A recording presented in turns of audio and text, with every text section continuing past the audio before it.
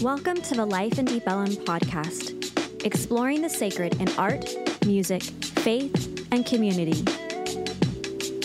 So this week, we're continuing in asking the question of how does a weary world rejoice?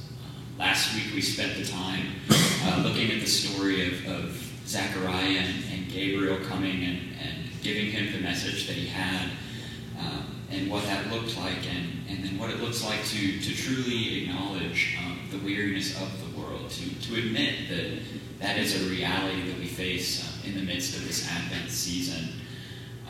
And today we're picking up right where that story left off. So we're looking at what kind of Elizabeth's response was to that and some other things. So if you want to follow along, I'll be reading from Luke chapter 1, verses 24 through 45. This is a bit of a longer reading, but just know that we'll come back and we'll look at some of the specifics as we go along. So starting in verse 24. After those days, his wife Elizabeth conceived, and for 5 months she remained in seclusion. She said, "This is what the Lord has done for me, when he looked favorably on me and took away the disgrace that I had endured among my people." In the 6th month, the angel Gabriel was sent by God to a town in Galilee called Nazareth, to a virgin engaged to a man whose name was Joseph, of the house of David. The virgin's name was Mary, and he came to her and said, "Greetings, favored one, the Lord is with you." But she was much perplexed by his words, and she pondered what sort of greeting this might be. The angel said to her, "Do not be afraid, Mary, for you have found favor with God, and now you will conceive in your womb and bear a son, and you will name him Jesus. He will be great, and he will be called Son of the Most High, and the Lord God will give to him the throne of his ancestor David. He will reign over the house of Jacob forever, and of his kingdom there will be no end." Mary said to the angel, "How can this be, since I am a virgin?" The angel said to her, "The Holy Spirit will come upon you, and the power of the Most High will overshadow you. Therefore, the child to be born will be holy. He will be called Son of God. And now, your relative, Elizabeth, in her old age, has also conceived a son. And this is the 6th month for her who is said to be barren. For nothing will be impossible with God." Then Mary said, "Here am I, the servant of the Lord. Let it be with me according to your word." Then the angel departed from her. In those days, Mary set out and went with haste to a Judean town in the hill country, where she entered the house of Zechariah and greeted Elizabeth. When Elizabeth heard Mary's greeting, the child leaped in her womb, and Elizabeth was filled with the Holy Spirit, and exclaimed with a loud cry, "Blessed are you among women, and blessed is the fruit of your womb. And why has this happened to me, that the mother of my Lord comes to me? For as soon as I heard the sound of your greeting, the child in my womb leaped for joy. And blessed is she who believed that there would be a fulfillment of what was spoken to her by the Lord." This is the word of the Lord. Thanks be to God. So last week, we saw the story a little bit more from Zechariah's point of view, and kind of his reaction to what Gabriel said. And now we get to see some of Elizabeth's reaction to the news. So she's figured out now she's pregnant, and she has gone and secluded herself away, actually. She says that God has blessed her and taken away this disgrace because she's no longer a barren woman. She's no longer shamed. Yet in the midst of that, she still hides herself away. She shuts herself off from the world. Now, we can't know why, because the text doesn't say.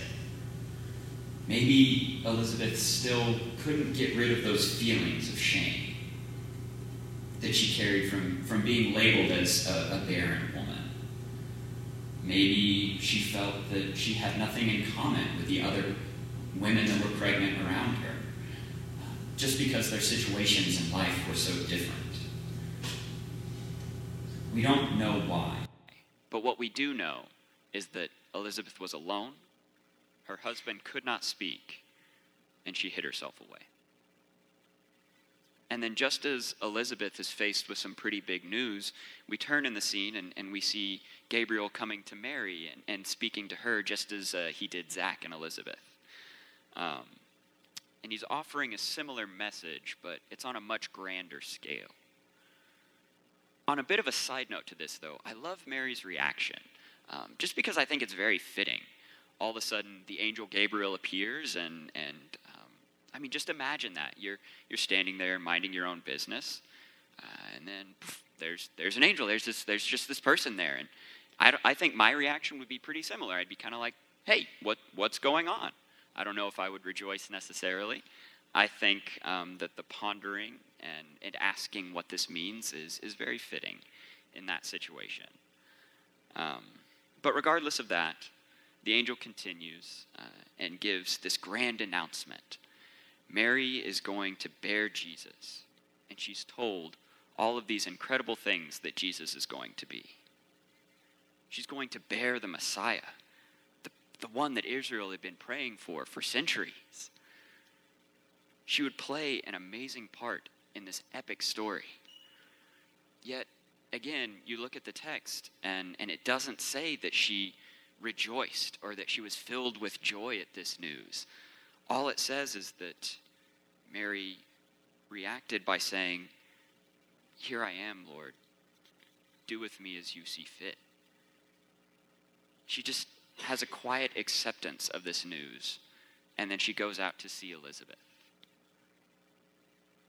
Now, looking at these two, the pregnancy stories and realities are very similar, yes, but they're not the exact same. So Elizabeth is pregnant with John and her husband, whereas Mary is pregnant with Jesus, but she is an unwed mother. What must Mary be feeling in this moment? I think she might be a little overwhelmed. There might be some fear. I think there would also be an acknowledgement that life is about to get a little more difficult. Mary was engaged to Joseph, but she wasn't married. The news comes, obviously, with a very public display in the next couple months. And she knows that she's going to be facing ridicule for being pregnant and engaged, but not married. Justo Gonzalez is a United Methodist theologian.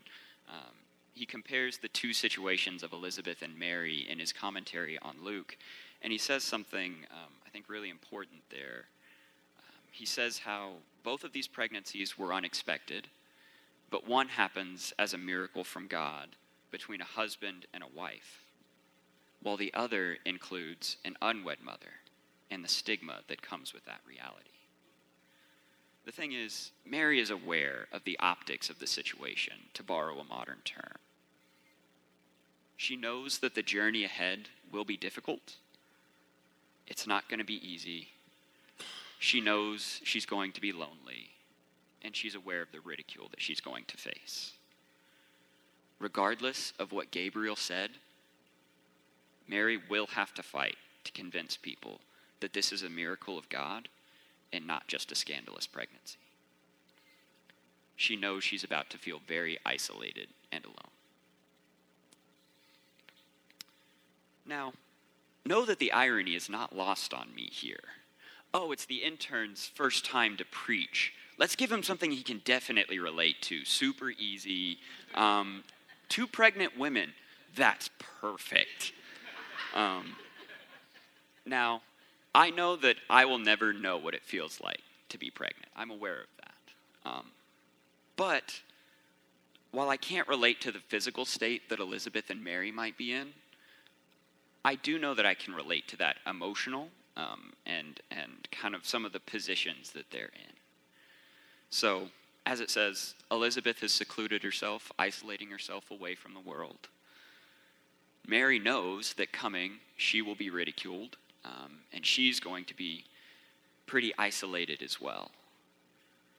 I'll never know what it's like to be pregnant, but I do know what it's like to be alone. I do know what it feels like to think that no one is like me, or longer that I'm facing the weight of this world all on my own. So, I'm pretty new here, and I haven't been able to share a lot of my story with all of you. But just so you all know, I've been pursuing ministry in a ministry position for about 5 years, since I graduated with my undergrad. And in that time, this is actually my first official ministry position. In that time, I've seen a lot of my colleagues go on. They get into the positions that they're looking for. They're moving forward in their calling. And I felt really stuck and stagnant for a long time. I watched as friends seem to be moving forward in their lives and in their careers. And I just felt like I wasn't going anywhere. I found myself feeling like a failure, honestly. I felt that I had let my wife down. I felt that I had let my family down. And that I had let all those people that told me growing up how incredible my ministry was going to be, I feel like I let all them down as well. All of these feelings kind of brought me to a pretty low place in my life.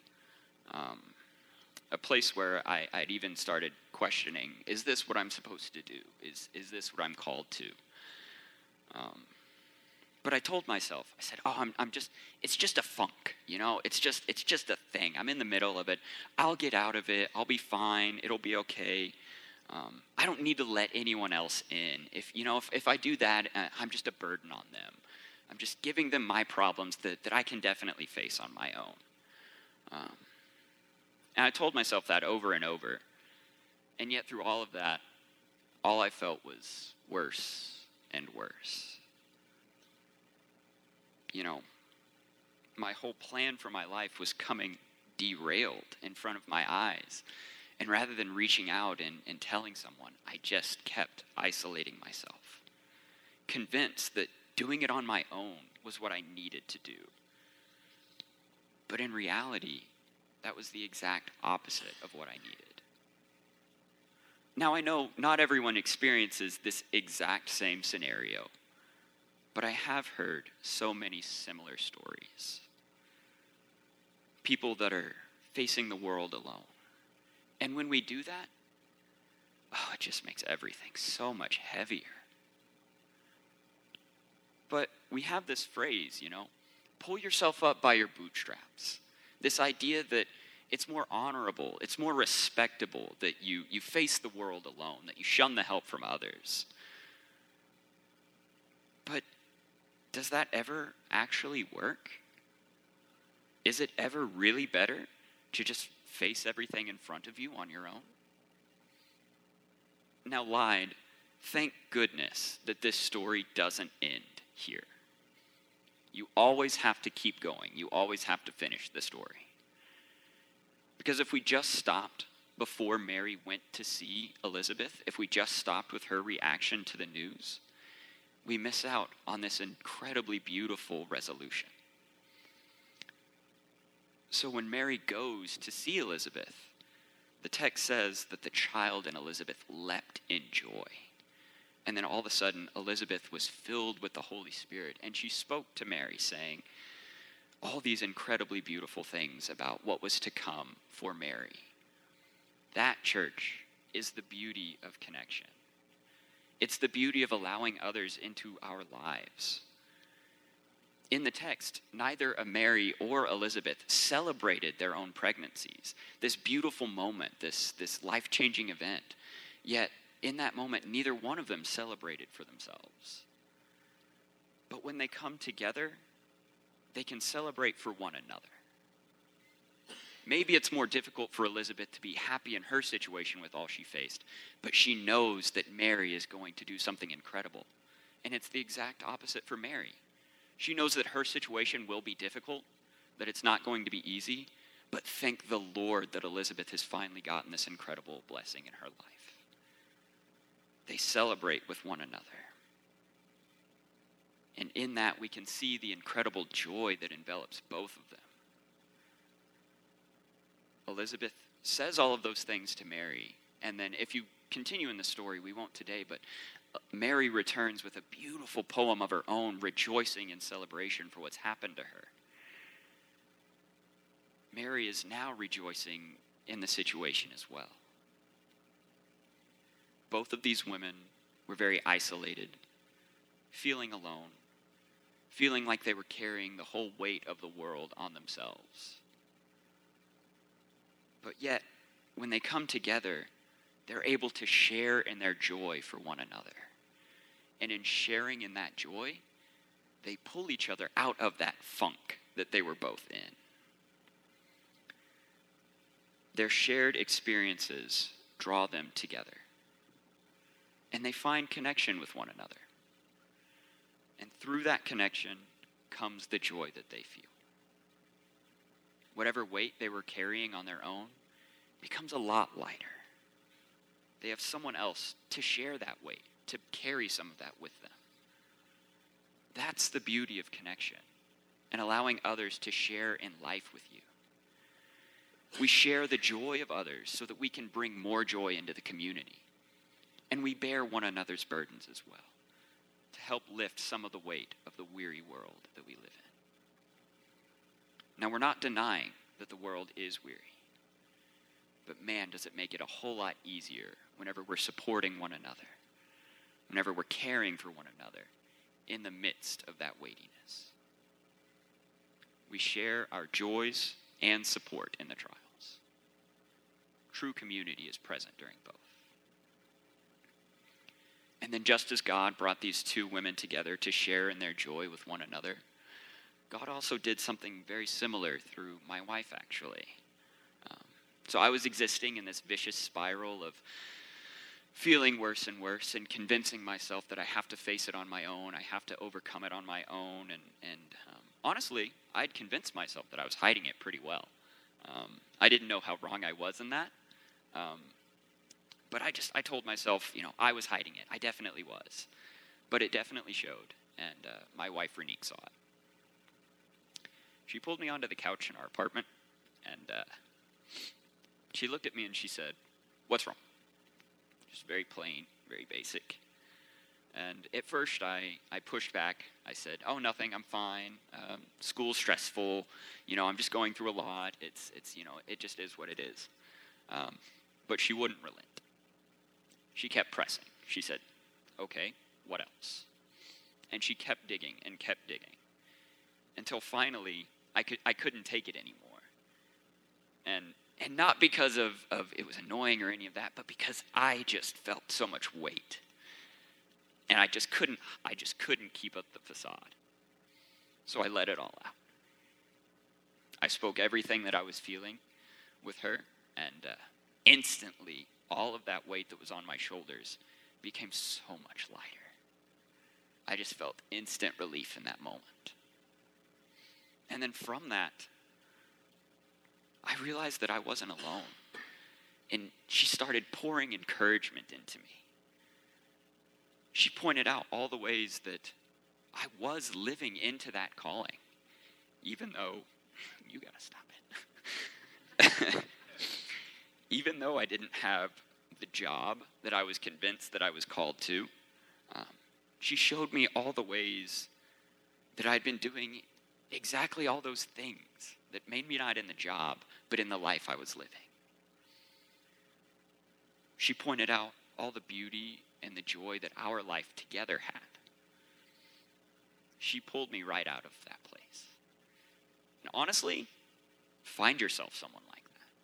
Find yourself someone that will sit down with you and challenge you whenever you're putting up with you're putting some foolishness out there, I would say. There's other words for it, but find someone that's willing to challenge you a little bit. Because if Renique had not sat me down and not taken no for an answer, I don't know what my life would look like today. I don't know if I ever would have gotten out of that place. But when I opened up to her and I let her speak into me, I felt so much joy. And I was able to experience the joy of others around me.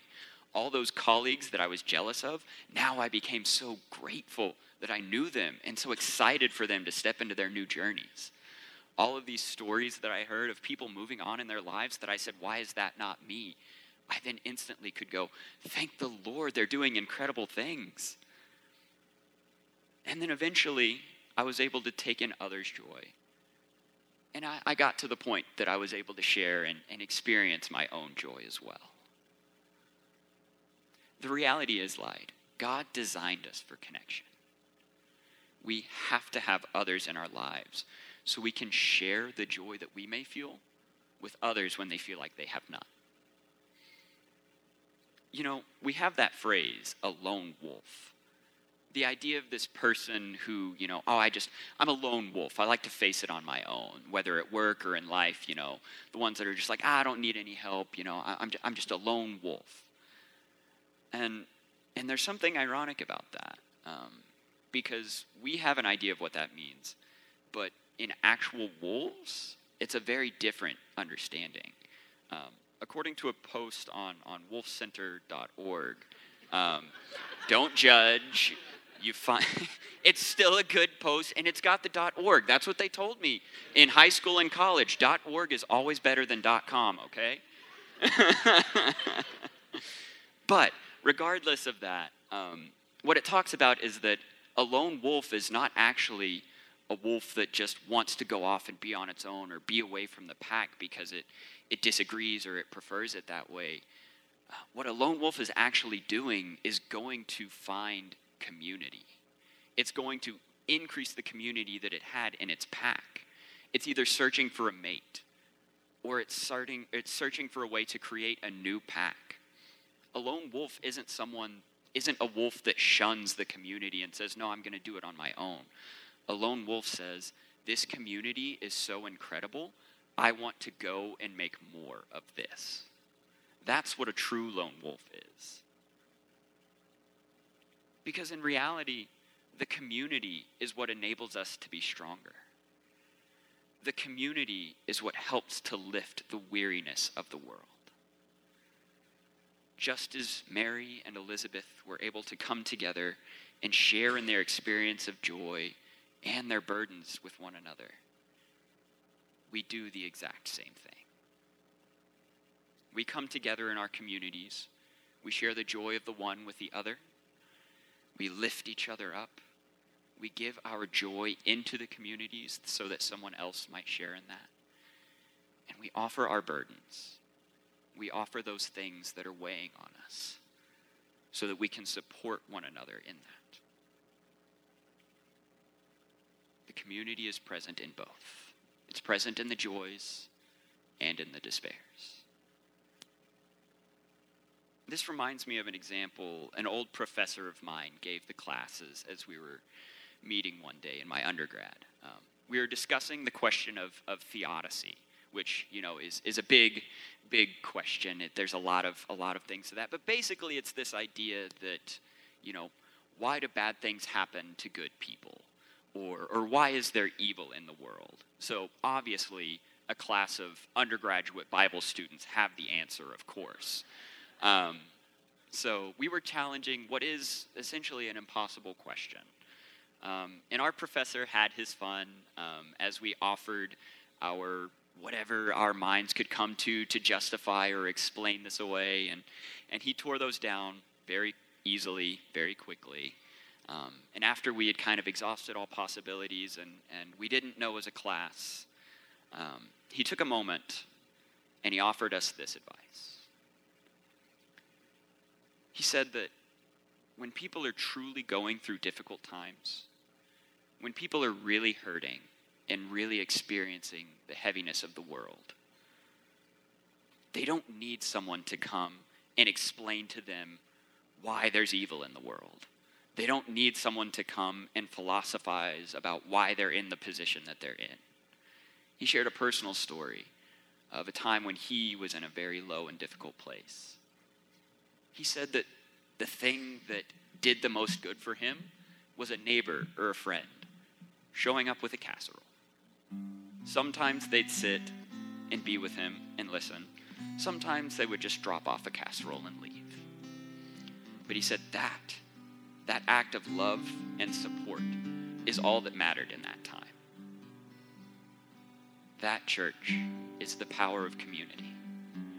To stand and celebrate together through the joys of life, but also to sit, cook a casserole, and be present when the world is just so incredibly weary. Maybe like that time when I felt alone and I thought I was going to just handle all those problems on my own. Maybe, in a sense, I was kind of like a lone wolf. In that moment, I felt maybe alone, isolated, but I was just on my way to a new community. I was just on my way to a new place. Because the reality is after that, God opened the doors for me to be here and to experience life and community with all of you.